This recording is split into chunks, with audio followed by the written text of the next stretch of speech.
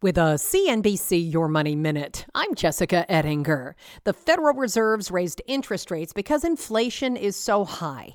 When the Fed raises rates, borrowing costs rise, consumers begin to spend less, and it ultimately cools the pressure on prices. But the rate increase isn't just for banks borrowing money from the government, it's for you too, especially if you carry credit card debt, the most common form of variable rate debt.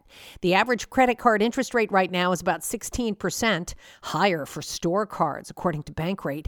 And it's going up, which means those carrying balances will pay more in the future for the money they borrowed in the past.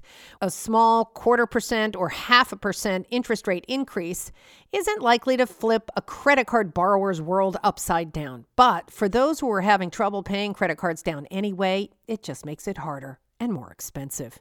There's lots more on how to be smart with your money, investing, and personal finance at CNBC.com. I'm Jessica Ettinger, CNBC. Too smart for your trading app?